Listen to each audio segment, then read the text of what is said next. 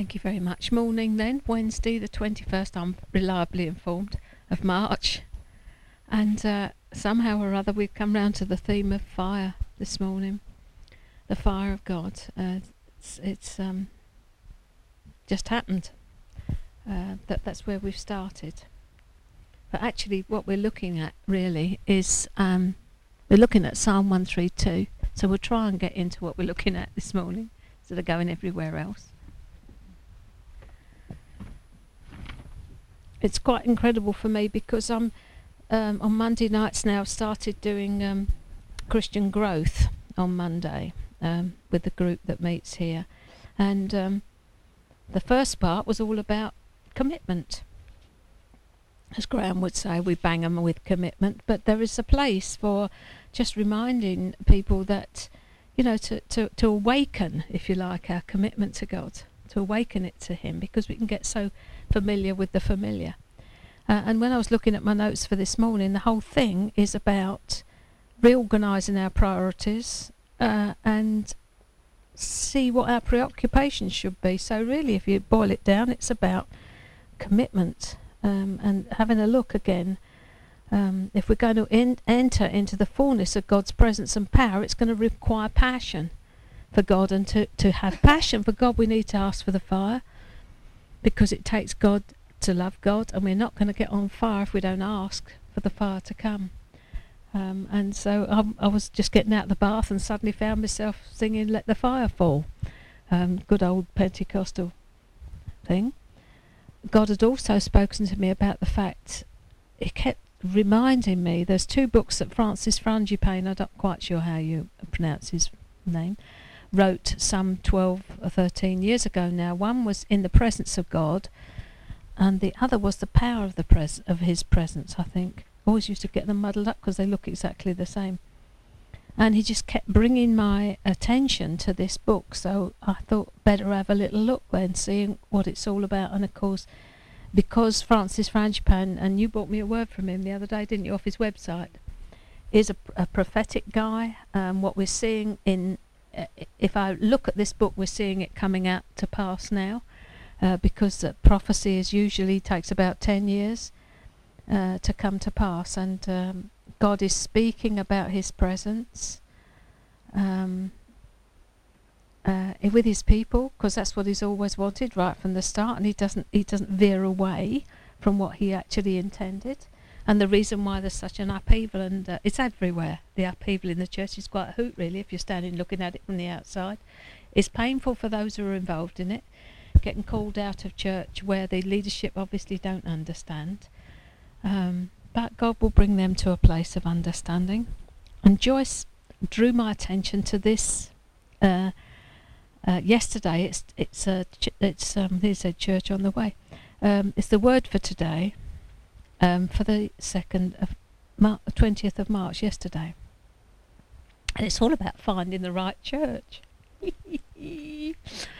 I had intended to take a photocopy, because for those that were interested, still can if you really want it. What should you look for when trying to find a church? The first is Christ-centered worship, the celebration of God for who He is and what He's done for us. A biblically sound church places a high priority on praising God. The second is quality Bible instruction. Does the church you are considering believe, honour and teach God's word in such a way that you understand the Bible and see how it applies to your life? Remember, you can't grow beyond what you know.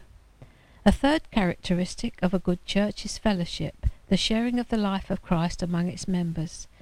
This goes far beyond Sunday morning attendance or coffee and donuts in the fellowship hall. True fellowship occurs when we are involved in each other's lives, caring, encouraging, correcting, loving and sharing with one another. The church should provide us with a meaningful sense of belonging. Fourth is the church's ministry of outreach. A church that wants to grow cannot be ingrown. There's nothing wrong with being a small church as long as you're not small-minded. The church you identify with should provide you with opportunities to use your gifts and talents to touch others' lives, emphasizing the importance of sharing your faith in word and deed. In other words, the church's impact should extend well beyond its walls. When you find a church where these priorities and experiences are regularly offered in an environment that's saturated in grace and charged with faith, you found the right church. Join it. And don't ask what your church can do for you. Ask what you can do for your church. So I thought that was ever so interesting, really, because it's just permeating everywhere. The change, really, in the whole paradigm of church.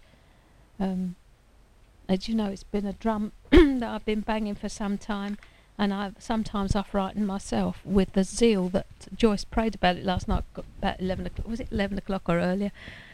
Earlier, when she prayed for me yesterday evening, frightened the life out of me. She's shouting and hollering in tongues, stamping her foot in the kitchen there, praying for me.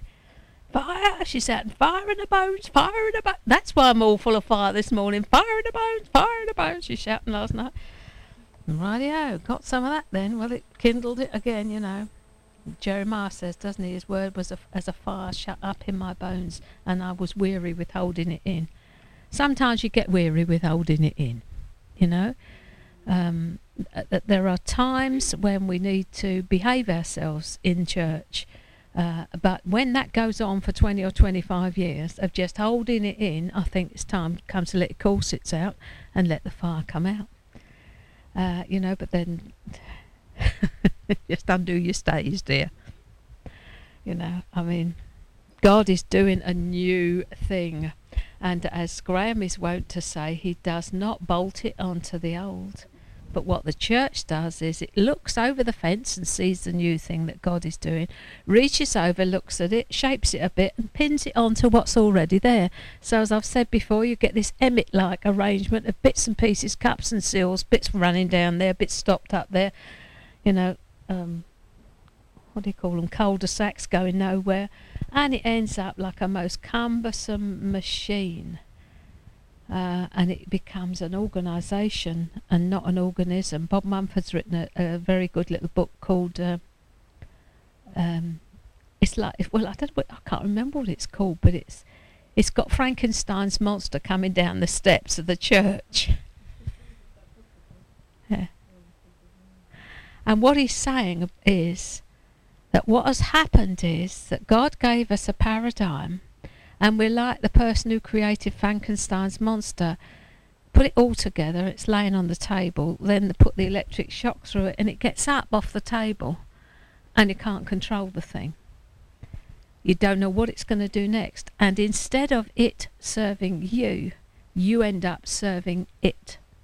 So you go into a church, and the first words are, what can you do for us? So you're designated.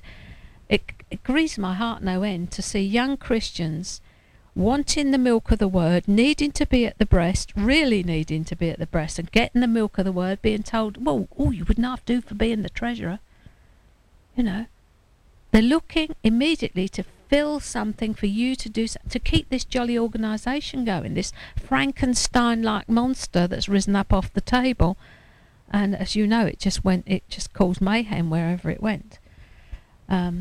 But that's just a personal opinion, mine and Bob Mumford's. So I'm in good company there. But I think that, well, I know that God is breaking the paradigm. He said, time for a new wineskin. When there's a new wineskin, something's got to die to make the skin. Because the old wineskin will not hold the wine that God's going to pour out. I don't think we've seen anything yet.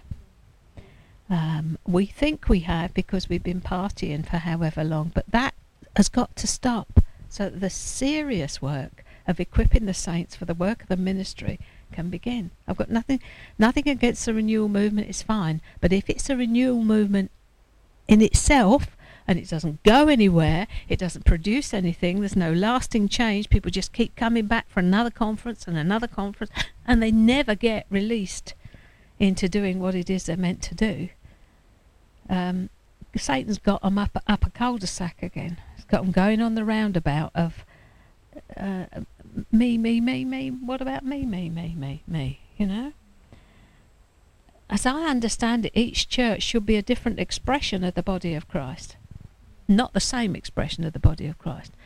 And I think this is why a church on the way has attracted so much criticism about not being a pastoral church. They're not meant to be a pastoral church. They are a resource to the body of Christ.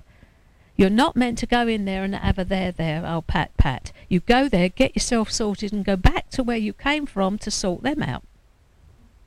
But because there is this mindset of a consumption in the body of Christ, you know, they're a consuming church, consumer-minded.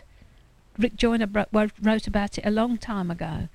That's what we're in danger of having. You see these prophetic guys that have written these books 10, 12, 15 years ago, and you start to see what they were speaking about actually coming to pass. It's really quite scary.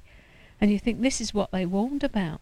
There's a little book of his, must have been written 10 or 15 years ago, Rick Joyner now, called Mobilising the Army of God, and that is so appropriate for right now, it's unbelievable.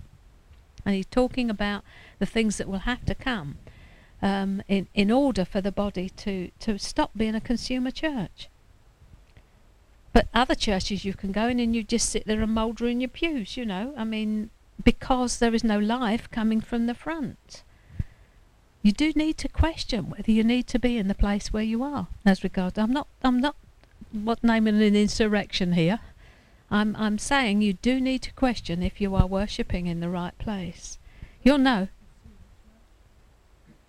Me. It's me-centered, man-centered. I go there to get what I want. I go there, never unceasing ministry, always want ministry, never able to grow beyond the ministry. It's like a dependency that the church almost continues. You know, come and see the next person, and then you get in the prayer line for that, and of course that doesn't seem to solve it either, so you go to the next conference. You get like a conference junkie mentality. I think at the first of our ladies' conferences I said, you know, don't become a conference junkie. I want people here who are going to take away the word for them and then live it, because that's what God will do. This is your school. And then he loves to take you through the experience. So a lot of you are experiencing things because having learnt it, Sarah will tell you all about this and experiencing God. Having learnt it, he then thrusts you into a circumstance with a big grin on his face while you're in the microwave with it on full power going round, to prove out that which you learn on paper. You've learnt God's faithful, you can say it, you can recite it, now you find it out in the trials and the tests and the heat of the circumstance in which you find yourself placed. You know that my remit is to ground people in the Word of God, teach them to hear, teach them to obey, and then release them. Because once you've got the people grounded, they're hearing what God is saying, they're obeying what He is telling them to do, you've got them they're on the right track. Doesn't mean you let them go in terms of bye-bye, no more relationship. It means that they are then able to be bringing along other people in their train. Because the whole idea of this is seed sowing, so that those seeds in turn will procreate. God's creative. He wants you to make more like yourself. So, but you can only take people as far as you've gone. So you've got to keep pressing into God to get more, because otherwise you're going to run out. So you've got to keep going. It's interesting. I don't know. Must have been. How long have you guys been coming here now from Crayford?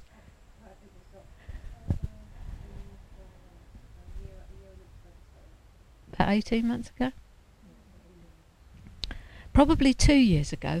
Sue rang me up and told me she'd got this group starting in Crayford, and out of my mouth came like a machine gun, and where are you getting fed? And I thought, who said that? I tried to push the words back in again, because I thought that was really out of line. Because what I was saying to her was, you can't take them further than you've gone. You've actually got to be pressing into God, because you've got to have more food lined up on the conveyor belt, and you've got to know what that food is inside out, because they're going to ask you questions, and you can't just read it out of a book 1 minute and then think, oh, so that'll do for next week, because they'll ask you questions. We passed it over. I thought, I shouldn't have said that, none of my business. But within 6 months, you guys started coming down here. And I thought that was actually the Lord in hindsight, I realised it was him that fired that out, because she needed anyone leading a group needs to be going on with God. It's part of the commitment to leading a group. You're committed then to going to a higher level yourself so as you can bring people along behind you. My whole philosophy is to make leaders, because actually leaders make leaders. That's what they do. They teach people in the way that they are going, and they in turn become leaders, so they're leading other people. Which I've read it somewhere in a book. That's what I would say. Right, let's have a little look then. I don't think I'm going to be able to balance this. Hold on.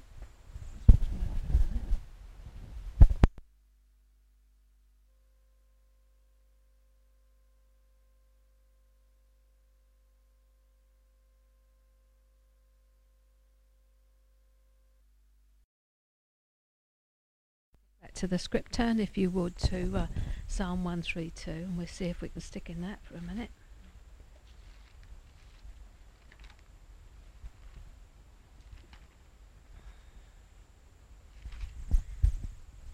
Gone back to my old Bible this morning instead of my brand new one, because I've got all my notes. It's like it's got all the bits written in.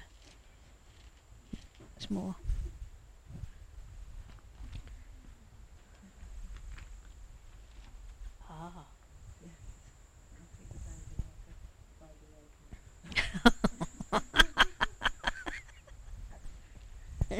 Gina's just said that her feet were dangling like a 5-year-old. I love the picture that gives me.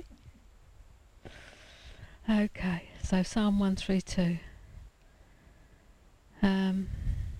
Lord, remember David and all his afflictions, how he swore to the Lord and vowed to the mighty God of Jacob, surely I will not go into the chamber of my house, or go up to the comfort of my bed. Here comes a priority. I will not give sleep to my eyes, or slumber to my eyelids, until I find a place for the Lord, a dwelling place for the mighty God of Jacob. He's God inside minded, as Bob Mumford says. Behold, we heard of it in Ephratah, we found it in the fields of the woods. Let us go to his tabernacle, let us worship at his footstool. Arise, O Lord, to your resting place, you and the ark of your strength. Let your priests be clothed with righteousness, and your saints shout for joy. For your servant David's sake, do not turn away the face of your anointed one. The Lord has sworn in truth to David, he will not turn from it. I will set upon your throne the fruit of your body. If your sons will keep my covenant and my testimony which I shall teach them, their sons shall sit upon your throne forevermore. For the Lord has chosen Zion, he has desired it for his habitation. This is my resting place for ever. Here I will dwell, for I have desired it. I will abundantly bless her provision, I will satisfy her poor with bread, I will also clothe her priests with salvation, and her saints shall shout aloud for joy. There I will make the horn of David grow, I will prepare a lamp for my anointed. His enemies I will clothe with shame, but upon himself his crown shall flourish. I felt to put the jolly old picture of the lion up there this morning. That is hanging in Jacob's storehouse, is it, in Jerusalem? Is that the name of the place that the seagulls run?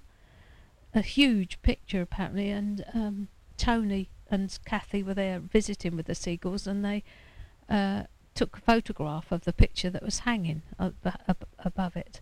And as you see, the Lion of Judah is draped over Jerusalem there with his leg hanging down, and nearly squashing the dome of the rock, which I thought was really rather nice. So it's who's doing what there. So when we looked at Psalm 131, we looked, I'm just recapping now, at the subject of humility, which we discovered was submitted strength and brokenness before the Lord. And when we pass the threshold of humbling ourselves, then God reorganises our priorities and thoughts as he draws us into his inner chamber. And in this study we're primarily going to see what God's priorities are and what our preoccupations should be. As I said this morning, the Lord really laid on my heart to bring the bread of the presence in here, which represents Jesus, to say that he's in the midst of his people. That's what the bread of the presence was. It was a little round cake of bread. It's been portrayed in various ways. Sometimes you see a table with little spikes in and 6 little round loaves, like bagels. I suppose bagels are round, aren't they? Like donuts. At 6 either side, and they were the bread of the presence. And then there was the candlestick. We're talking about the holy place now, you know, inside, under the cover. There was the holy place, and then the most holy place. And the holy place was lit by the candlestick, and which is type of church, shining the light on the bread of life, which is Jesus. And so we brought the bread of the presence in here, because God really wanted to reinforce the fact that he is in the presence of his presence is in the presence of his people. He's inside and he's outside, if you see what I mean. He is the God who dwells within us, to the extent that we will allow his indwelling. And I looked up, because it's talking about the Ark of the Covenant here, the focus on it here. David's going to bring this jolly ark back. And it's the only psalm apparently where the ark is mentioned like this. And the ark was the place of contact between God and his people. And the ark symbolised God's very real presence in the midst of his people. Between the cherubim was where God dwelt. And this word dwelling is very important. It's the Hebrew word shakan, S-H-A-K-A-N. And it literally means dwelling. Where Moses had the tent of meeting, he met there with God, and the shakan of God was visibly seen. So I looked up the word, and in Hebrew, as I say, shakan, it means lodging, dwelling, abiding, remaining, inhabiting, resting. Do you want me to go slower? It means to lodge, dwell, abide, remain, inhabit, continue. Interestingly, it comes from a root which means a sexual union between a man and a woman. To lay, dwell we've had, inhabit, settle down, and be permanently settled.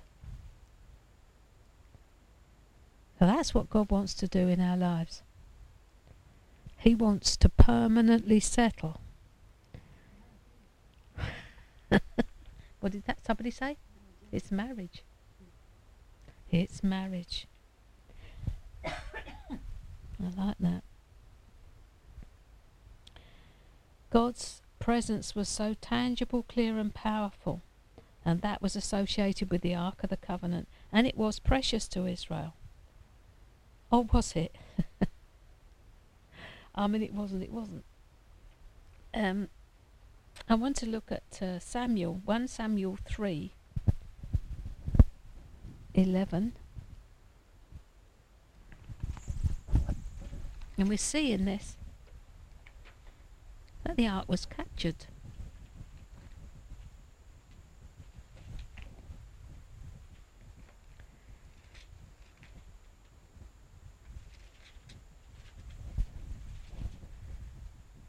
And the background to this is that Samuel, the boy Samuel, now is ministering to the Lord before Eli. And as you know, Eli had let his sons go, and they were not following in his steps. And so here comes passing the baton from Eli to Samuel. And Samuel gets called in the middle of the night. And the Lord said to Samuel, "Behold, I will do something in Israel," this is verse 11, "at which both ears of everyone who hears it will tingle." And actually it's God's judgment on Eli now, because in that day I will perform against Eli all that I've spoken concerning his house from beginning to end. For I've told him that I will judge his house forever for the iniquity which he knows, because his sons made themselves vile and he didn't restrain them. Therefore I have sworn to the house of Eli that the iniquity of Eli's house shall not be atoned for by sacrifice or offering forever. Not surprisingly, Samuel does not want to tell Eli this information. Anybody got a word from the Lord this morning that they don't want to part with because, you know, it's not going to be nice for the recipients? So he says, don't hide it from me. What's the thing that the Lord said? And of course we actually see that what actually happens is that the Ark of the Covenant gets kidnapped in chapter 4. But the interesting thing is, as I was reading through this, first of all, Israel they went out to battle against the Philistines, and they were defeated. This is chapter 4, verse 2 now. They killed about 4,000 men of the army in the field of the Israelites. And when they come to the camp, the elders of Israel said, "Why has the Lord defeated or struck us today before the Philistines? Here we go with presumption. Let's bring the ark of the covenant of the Lord from Shiloh to us. When it comes among us, it may save us from the hand of our enemies." Foxhole faith. They turned their back on God. They take no notice. Eli slipped out of being the leader or the judge, because Judges comes before Samuel, I think, and Eli was a judge, really. The prophets in the Old Testament, before they had kings, really took the place of a judge or a ruler over the people. But he'd gone sloppy, and his sons had followed suit, and now here we come with gross presumption. We'll go and get the ark up. We'll bring God up here, and if we put him in the middle here, he might do something for us. Verse 5, when the ark of the covenant, God doesn't leave his ark. The Lord came into the camp. All Israel shouted so loudly that the earth shook. And the Philistines heard it, and they got the wind up. But nevertheless, the ark of the God was captured, and the two sons of Eli, Hophni and Phinehas, died. When the man, as you know the story, when the man gets back with the news, Phinehas' wife, who's in labour, goes into labour spontaneously because of the news she's got. Eli falls over backwards and dies. It's a whole that the judgment just comes whoosh straight on the whole lot. And she went into labour. She bore her child, but died. And she called the child Ichabod, which means the glory has departed from Israel. So he actually bore the name, the glory has departed, which it had. And then in 1 Samuel 6:1, you see that the ark of the Lord was in the country of the Philistines for 7 months, so they kept it there. But then, of course, they got trouble, didn't they? They got smitten with emerods, it says in the King James. So they think, this is not a good idea having this box here, it's causing us trouble. So then in chapter 7, the ark's returned to Kiriath Jearim, which, if you've got a map in your Bible, it's very close to Jerusalem. Beth Shemesh and Kiriath Jearim are quite close there, but then it stays there for 20 years. And I looked at that this morning and I thought, it stayed there for 20 years. It's like for 20 years, because Israel had sustained such a blow from God, they didn't go near him. They stayed away. And I think somewhere it says, yes, that's it, verse 3 of chapter 7. Then Samuel spoke to all the house of Israel, saying, if you return to the Lord with all your hearts, and put away. See, what had they done in the meantime? They'd found themselves other gods. and the Ashtoreths from among you, and prepare your hearts for the Lord, and serve him only. He will deliver you from the hand of the Philistines. So the children of Israel put away the Baals and the Ashtoreths, and served the Lord only. And then he says, gather them at Mizpah, and I'll pray to the Lord for you. So they repent, and it starts to go a bit better for them. But what was interesting to me was that it stayed there for 20 years. I thought, I wonder if we're like that, something goes wrong, and instead of going back to God and saying, look, I've got this wrong, please put me back on the right track, we go off and drink from another cistern, as it were. You see what I'm saying? That it just shook me this morning that it was 20 years. So in this psalm, here we are with David. He is going to go and get this thing back. As a sideline, I wanted to read, because I dip around all sorts of things on a Wednesday morning. Exodus 33:7.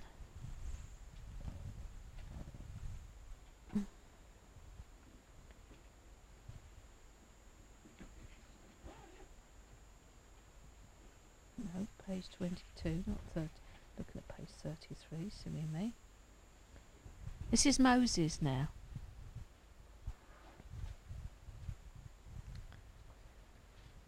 Exodus 33:7.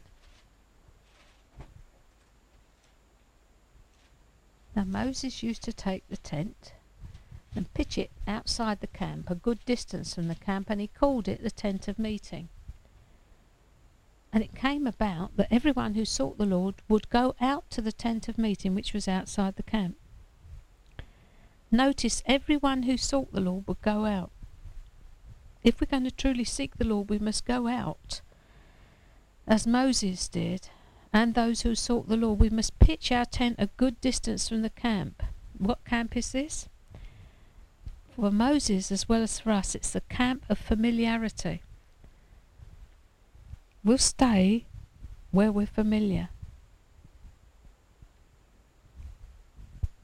And so in order to get to what the Lord wants, we've got to put ourselves out a bit.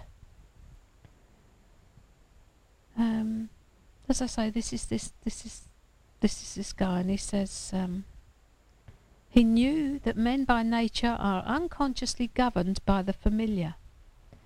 If he would expand us to receive the eternal, he must rescue us from the limitations of the temporal. How many of us right now are caught up in circumstances which are temporal, which limit us from seeing the eternal? We're so short-sighted. We cannot see beyond the end of our noses. That's why God plans for eternity. Nothing is in your life right now that he hasn't allowed. If he's allowed it, there's a purpose in it. If there's a problem, there's provision for it. So we can rest in his faithfulness. We really can rest in his faith. It's not a place of sitting back and doing nothing. It's a place of active faith, because faith without works is dead. And that doesn't mean good deeds. It does mean good deeds, but it can also mean works of faith, by sitting and saying, Father, I'm in this predicament, but my eyes are on you. I know you're going to deliver me, you're going to get glory, and I'm going to grow through this. So often what we do, my dog used to chase his tail. Anybody got a dog? I mean, it's funny to see it really go round and round and round and round till he finally got it.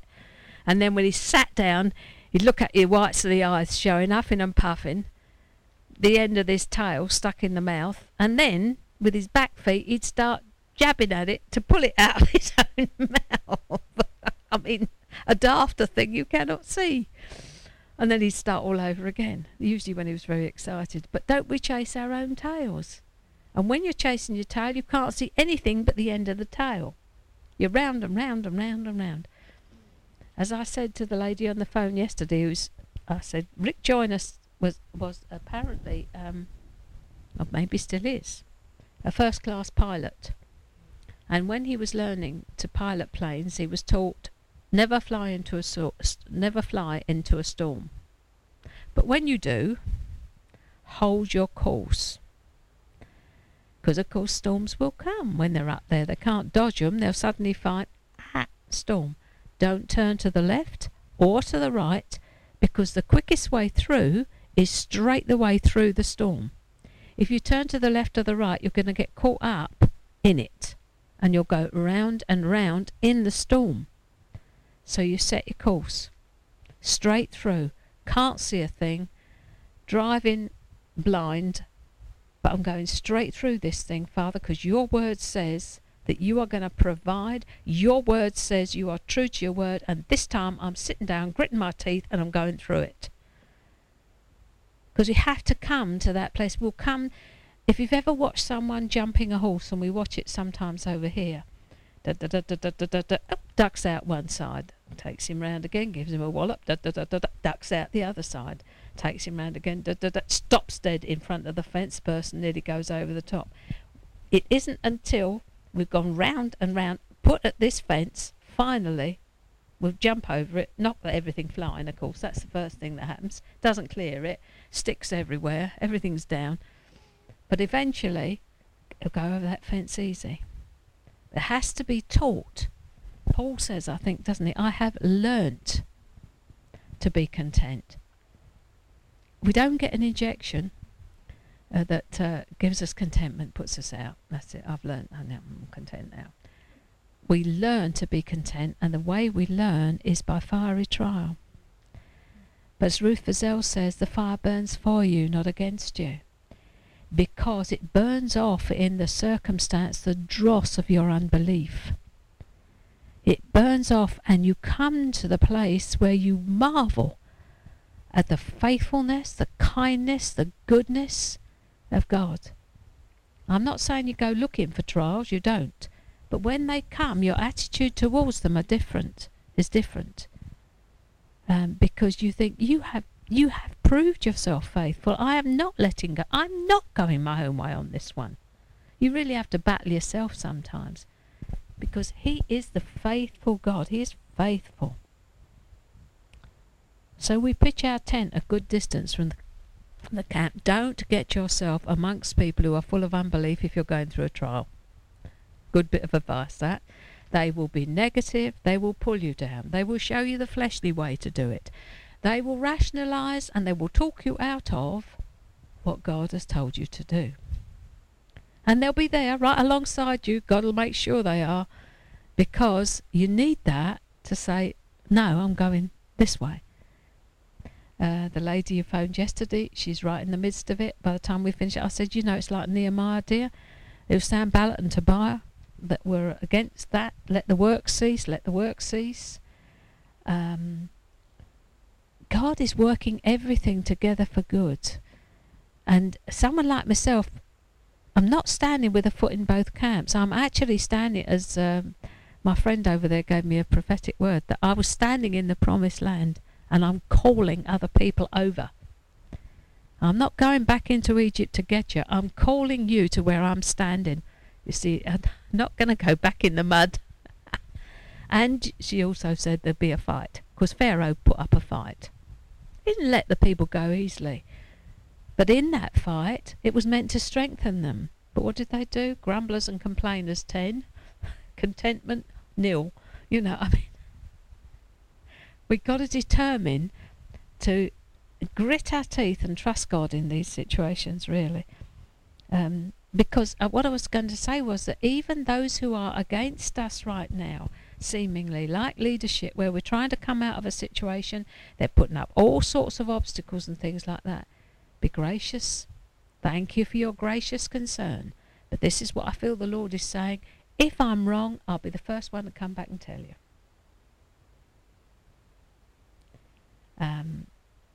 Because for Kathy, I mean, with the Mount Moriah Trust, this man is the president of the trust. I said, sweetheart, the time for names on the top of paper has gone. It really has. It does not matter what man's opinion is. It doesn't matter. There's only one opinion that matters, and that's his. Everything for an audience of one. It's such a place to come to, because what happens is your heart is filled with grace for those who are against you. You're not got your fists up fighting them, because if you fight them flesh with flesh, you'll get a bloodied nose.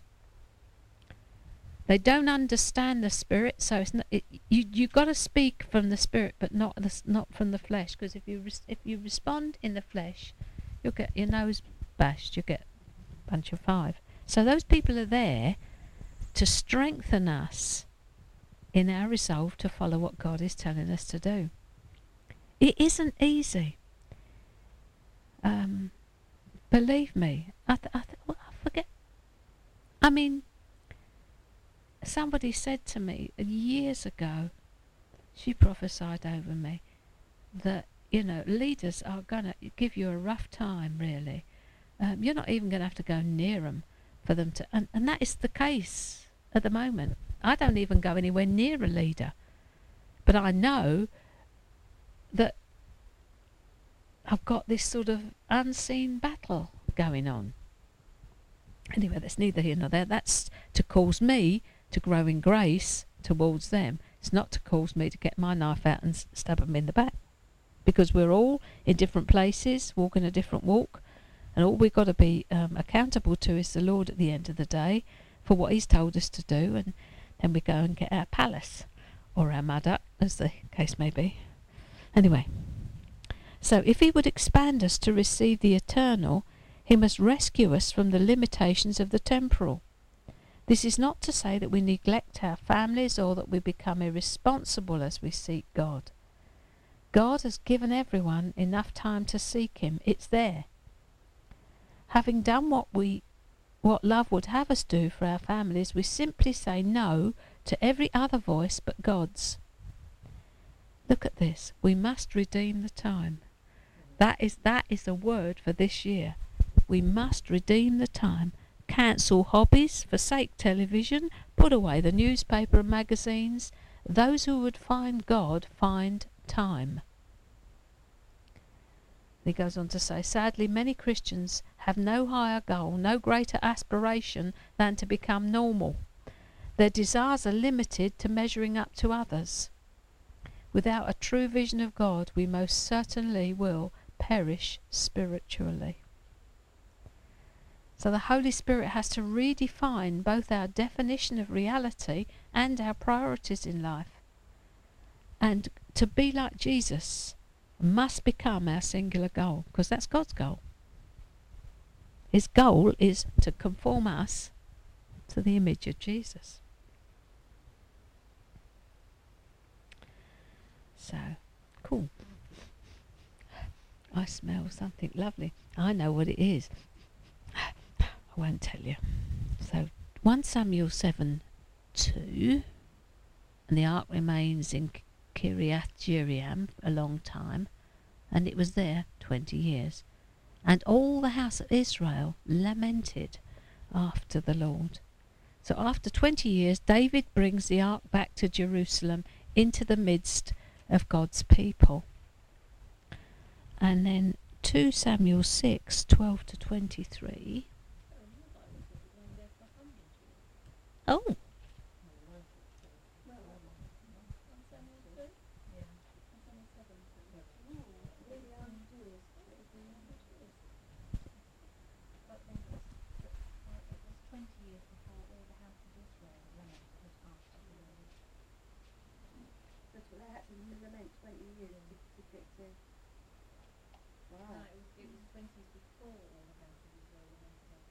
Really? That sounds more like it, actually. That it took time before they realised what they'd lost, because they were busy rising up to play. And yeah, interesting, isn't it? How it because David's not born at this point where we are in Samuel. I don't think. Not very good at things like that. So after 20 years, 2 Samuel 6. Interesting. We could have a look at that and see what it is. I'll ask David. He's good at those things. 2 Samuel 6. Yes, well, we're sort of ignoring the bit. No, we better not ignore it. First thing David does is does it wrong, doesn't he? To transport the ark. We have to do it God's way or no way. 2 Samuel 6. Again, David gathered all the choice men of Israel, 30,000, and he arose and went with all the people who were with him from Baal, Judah, to bring up from there the ark of God, whose name is called by the name, the Lord of hosts, who dwells between the cherubims. So they set the ark of God on a new cart, and brought it out of the house of Abinadab, which was on the hill. And Uzzah and Ahio, sons of Abinadab, drove the new cart. When they brought it out of the house of Abinadab, which was on the hill, accompanying the ark of God, and Ahio went before the ark, then David and all the house of Israel played music. Wonderful, it's fine so far. And then, verse 6, Uzzah puts his hand out to the ark of God and took hold of it, for the oxen stumbled. If you actually flip back to 1 Samuel 6, I think it is, you see that some of these men looked in to the ark of God, these little things, and there was instant. 2 Samuel 6:19. He struck the men of Beth Shemesh because they had looked into the ark of the Lord. He struck 50,070 men of the people, and the people lamented because the Lord had struck the people with a great slaughter. And the men of Beth Shemesh said, Who is able to stand before this holy Lord, and to whom shall it go up from us? And that was at that point that it went to Kiriath Jearim, because they got the wind up over it.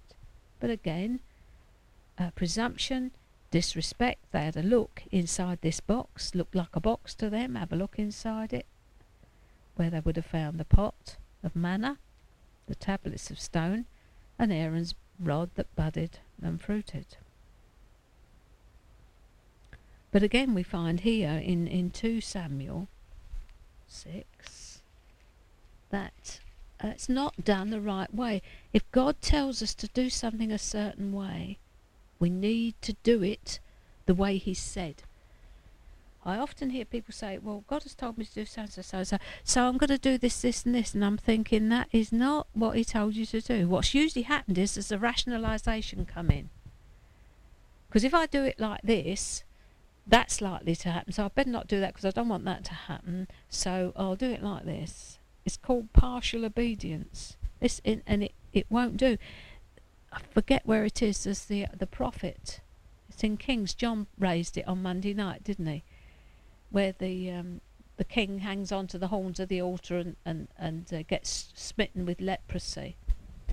And he brings the word of the Lord, this prophet, no problem at all, straight down the line. But God has said, don't go back the way you came, and don't speak to anyone on the way. Simple instruction.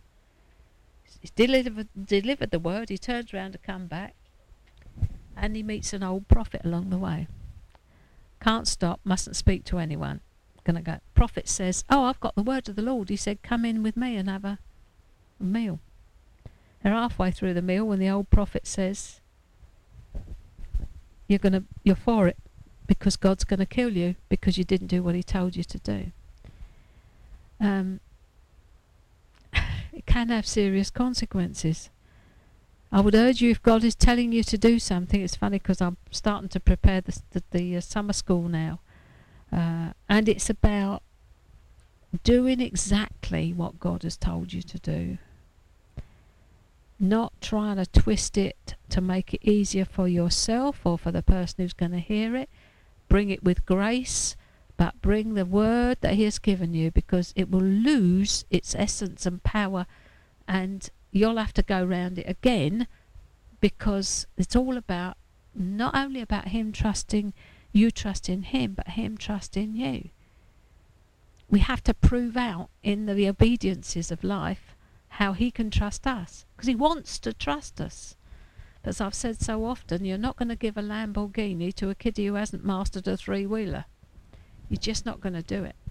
It's like giving a machine gun to you know. You have to prove out in these little tests that you get about doing it exactly the way that God tells you to do it. So here we have this prophet somewhere in Kings. Joyce might look it up for me if she's kind. And of course he gets eaten by a lion, I think, or a bear on the way back. All because all God said to him was, go deliver the word, turn round, come back, don't speak to anybody on the way, don't stop, just come back. A short career, he mentioned in dispatches. And in 2 Samuel 6, here we have David makes a mistake, first go off. He was afraid because he knew he'd done it wrong, but he left it there for about 6 months, I think, didn't he? 3 months. In the house of Obed-Edom, and he got blessed because the ark was there.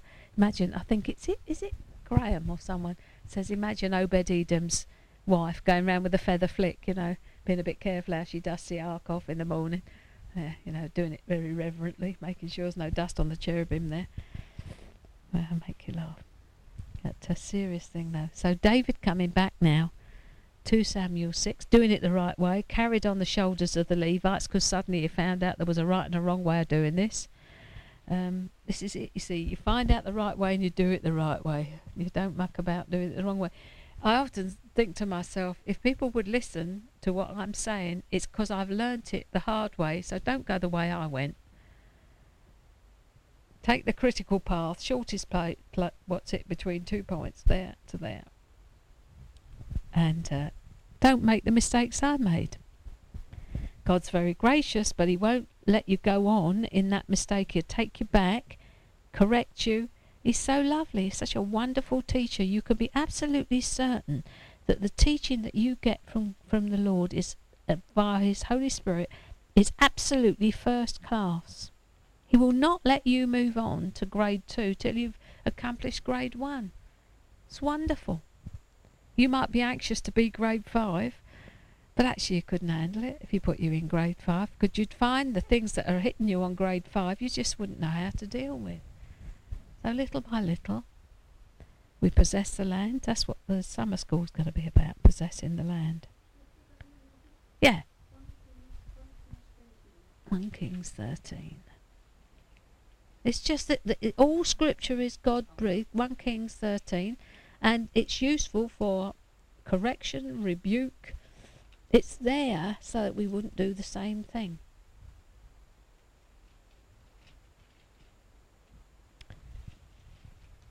Yeah, there we go. Set it up. Warning of the prophet, sin of the prophet, judgment on the prophet. And where are we? Verse 14. This is the older prophet. Goes out after the man of God, found him sitting under an oak, and he said to him, are you the man of God who came from Judah? He said, I am. And he said to him, come home with me and eat bread.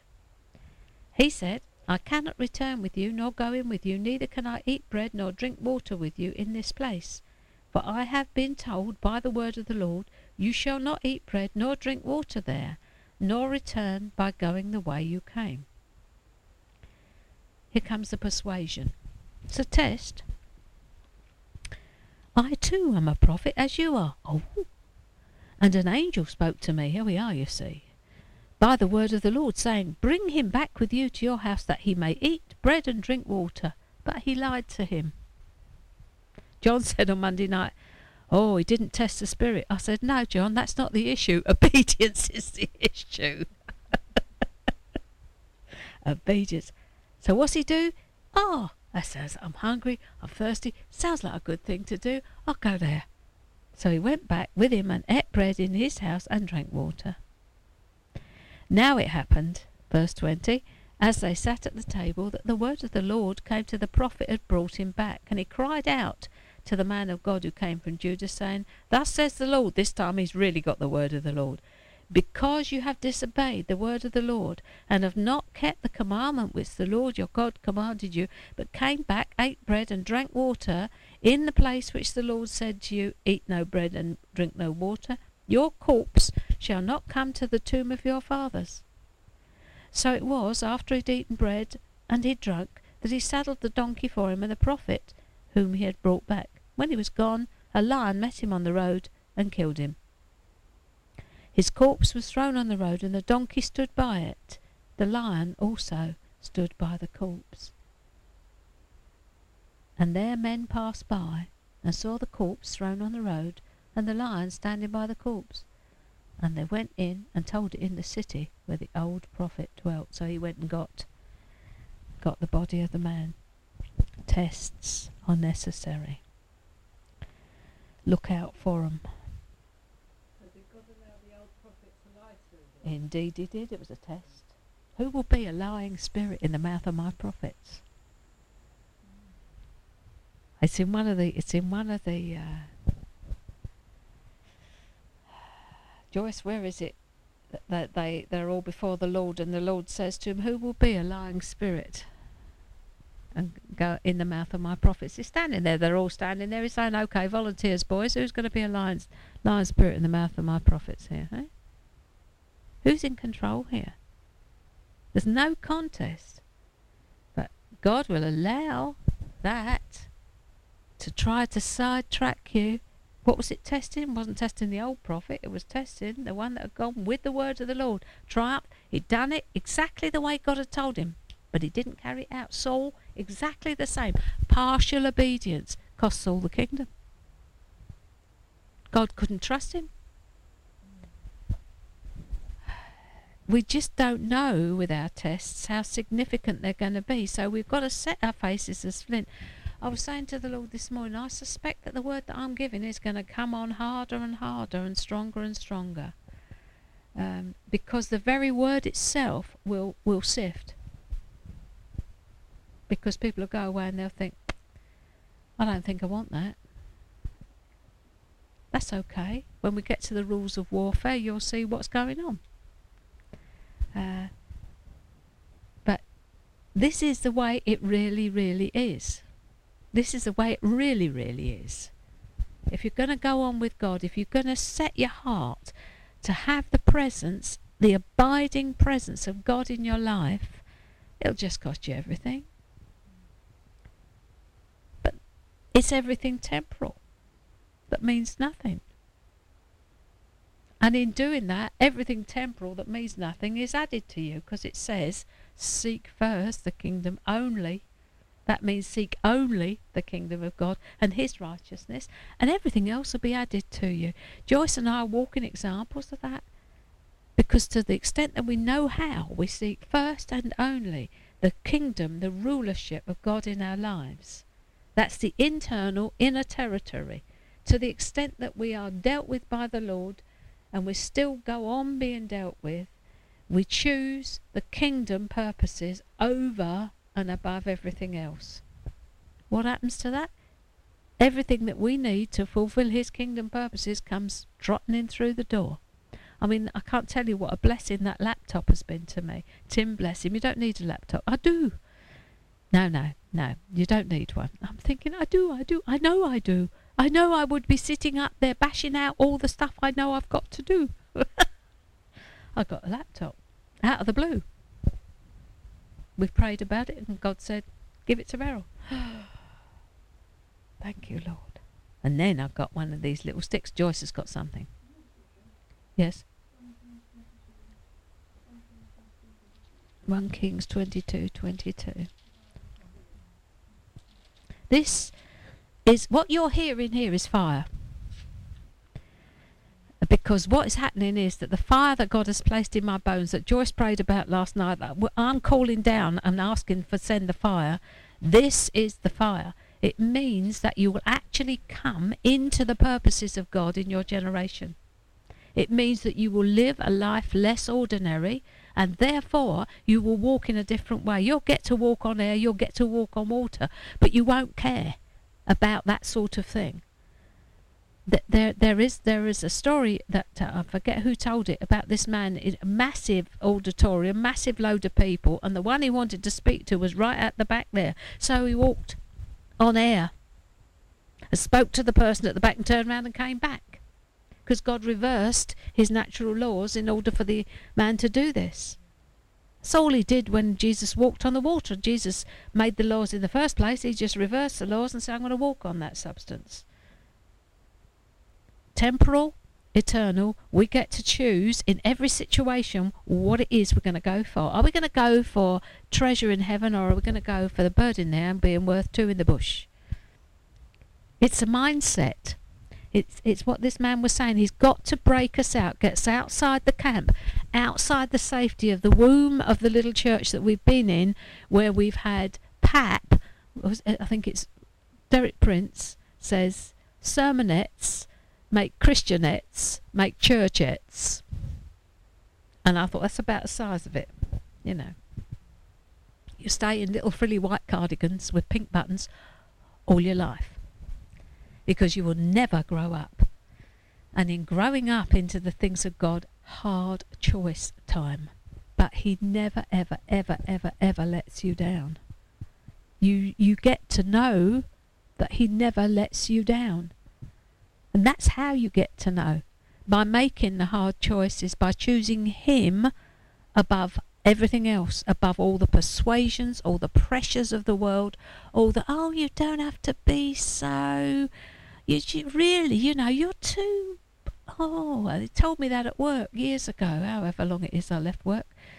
You're just, you know, you don't have to be so single-minded about it, you know, just have that as part of your life. It doesn't have to be all of it. And I thought, I don't like that. Spit it out.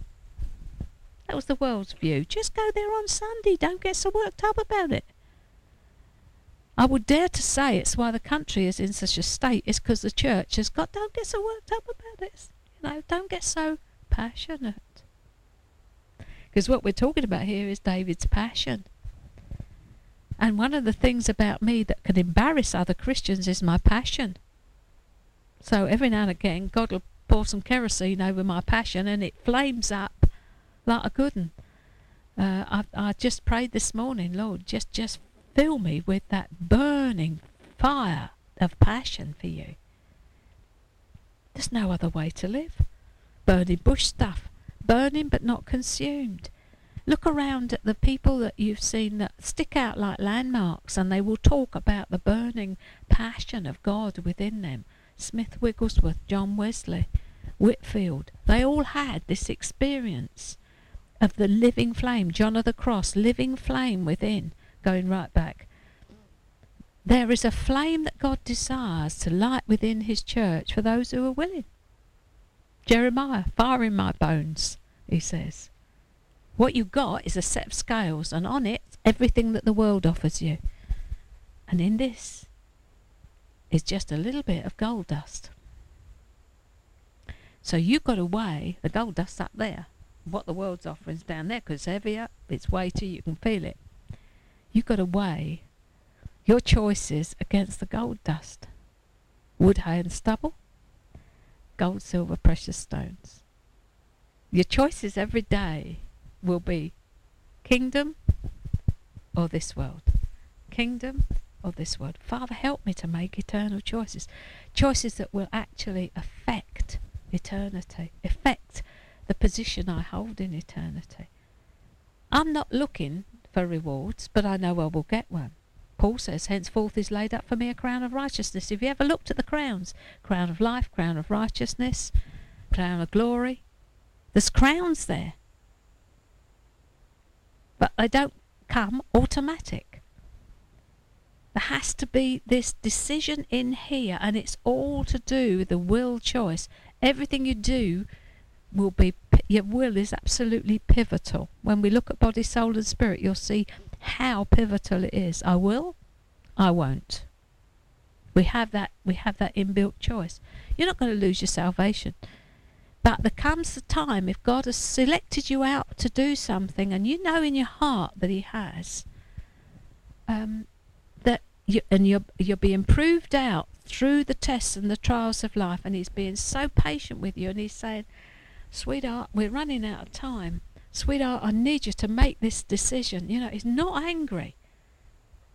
But I've got someone over here who will do it. Because he knows all the decisions we're going to make. I bear the mantle of someone who didn't pick up the mantle. And I know that. Because he said to me, the mantle that was on them has fallen on you. So I speak from experience of knowing who it was that should be actually wearing this mantle. What I would have been doing, I've no idea. Because the Lord knows all things. I didn't actively choose the mantle. He declared it over me. The Lord declared it over me. That because of that, and it was a choice that this person faced, and his words were, giving it away that it was a he, sorry about that, the cost is too great. In my hearing, we were just having a conversation. He's not lost his salvation, he's still being used mightily of God. But it's like there are two stairways. One goes up like that, and one goes along like that. This very person used to say, Lord, I don't want to get there and find two stairways. And I'm going up this one and thinking, I don't remember doing all this. I don't remember that. I don't remember that. And the Lord saying, no, you didn't. You walked up that one. Choices are absolutely imperative. When he's giving you something to do, it's got to be the nodding dog. Whether you can see how it's going to work out or not, yes, Lord, don't know how you're going to do this, but the answer is yes. I nearly got overwhelmed on Monday night because I sensed that God is going to start sending a lot of people here, and I said, Lord, I just feel I've got to go. I'm overwhelmed. I'm going to be overwhelmed. And all he said was divide the group. Practical assistance. If it gets too big, divide the group. I thought, oh, well, it's probably me anyway, you know, thinking beyond there, thinking about this and wondering how I'm going to feed all these lambs.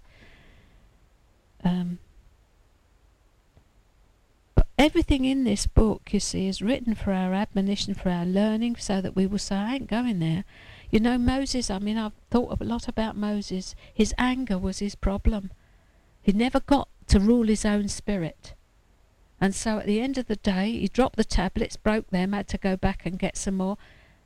You could say he was righteously angry. He was just so furious with what they did as soon as he turned his back. But at the end of the day, it was that as well that kept him out of the promised land. Because he lost it with the Israelites under severe pressure. I wouldn't like millions of them coming up and doing what they did.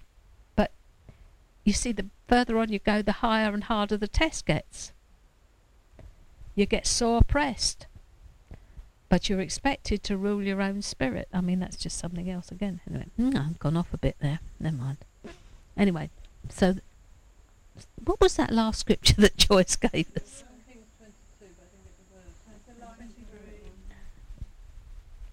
1 Kings. Oh yes, thank you so much. Yes, 1 Kings 22:23. There we are now. Oh, I love it. I just see. Look at this. Who's in control? I'll go from. It's the promise of victory by false prophets. The ear tests words as the mouth tastes meat. We've got to not be drawn aside by what other people say. It's Jehoshaphat, isn't it? And Jehoshaphat said, is there not, verse 7, still a prophet of the Lord here that we may inquire of him? So the king of Israel said to Jehoshaphat, there's still one man, Micaiah, son of Imlah, by whom we may inquire of the Lord. I hate him, because he does not prophesy good concerning me, but evil. You see, if you say what God tells you to say, you're not in a popularity contest. And Jehoshaphat said, let not the king say such things. Oh, forbid it. Then the king of Israel called an officer and said, bring Micaiah the son of Imlah quickly. The king of Israel and Jehoshaphat the king of Judah, having put on their robes, sat each on his throne at a threshing floor at the entrance to the gate of Samaria, where they made all their decisions. And all the prophets prophesied before them. Now look at that, here they all come. And so they were doing the horns of iron and all sorts. Oh, go and prosper, prosper. Then the messenger who had gone, verse 13, to call Micaiah spoke to him, saying, Now listen, the words of the prophets with one accord encourage the king. Please let your word be like the one of them. Speak encouragement. And Micaiah said, As the Lord lives, whatever the Lord says to me, that I will speak. If you are a prophet in training or prophetic, that which the Lord gives, speak. Then he came to the king, and the king said to him, Micaiah, shall we go to war against Ramoth Gilead, or shall we refrain? And he said, Go and prosper, for the Lord will deliver it into the hand of the king. And the king said to him, How many times shall I make you swear that you tell me nothing but the truth in the name of the Lord? He knew he wasn't giving the word of the Lord. Then he said, I saw all Israel scattered on the mountains as sheep that have no shepherd. And the Lord said, These have no master. Let each return to his house in peace. And the king of Israel said to Jehoshaphat, Did I not tell you that he would not prophesy good concerning me but evil?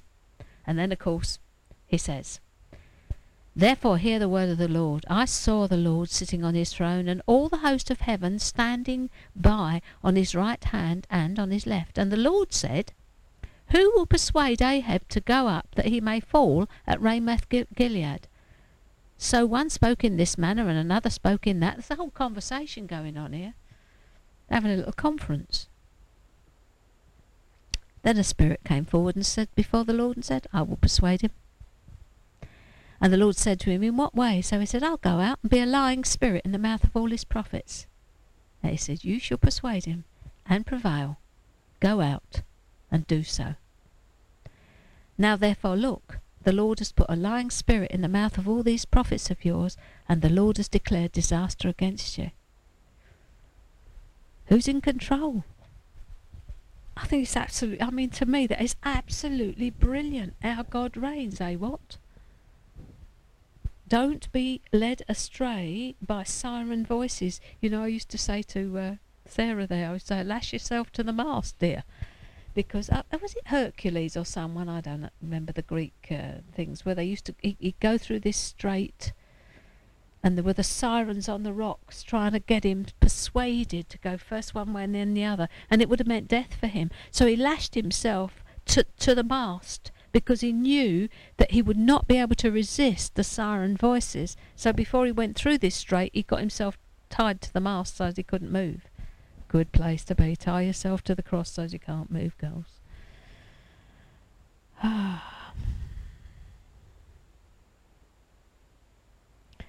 So back to 2 Samuel 6:12 to 23. David finally gets this ark on the right way, and you know, he dances before the Lord, and he's despised by his wife, Michal. She looks out and she thinks, will the king make a laughing stock of himself? Because his ephod was jumping up and down, and apparently he got no underpants on or something. But he's no longer concerned about his position in front of the people, because he doesn't care what they think. His passion has overruled what people would say, because his passion for Jesus has become so great, and because of David's attitude of heart, God is pleased with David. In spite of all the mistakes he made, he's described as a man after God's own heart. He was a man of like passions. He was a passionate man. He, as you can see, he went astray with Bathsheba. He did his share. He murdered. He did sexual sin. His son Solomon reaped the benefits of that down the generational line. If anybody ever wants to understand about generational sin, have a look at David and Solomon. Because Solomon had about 600 wives, and the lust that was born in David came out in Solomon, so he couldn't satisfy himself even with 600 of them, you know. Generational sin. Anyway, I think we should stop there, don't you? And it's not at the end of the day, as we know, David who builds the temple, because though he's got it in his heart to build a house, and he says he won't let sleep come to his eyelids until he's done this thing, God actually says, you're not the man. So then what he does is to provide everything he can to enable his son to do it. He doesn't go into a tantrum. He don't go into one at all. He just says, okay, I'll start storing up the stuff. I'll have all the provision for him to build it. Pass the baton on to the next generation. Well, thank you for listening. I think that we'll stop there. You're all looking as if you might be in a